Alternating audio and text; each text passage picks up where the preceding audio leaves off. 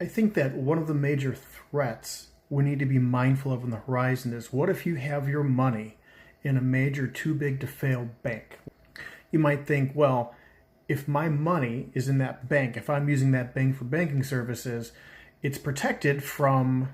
failure. However, what if, say, down the road, because it's so large and because there's so much capture and so much relationship with agencies and the federal government, that a CBDC that's either implemented or going to be implemented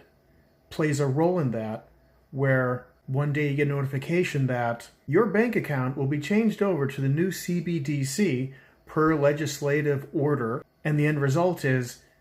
your money ends up getting converted to programmable, trackable money. Something to think about.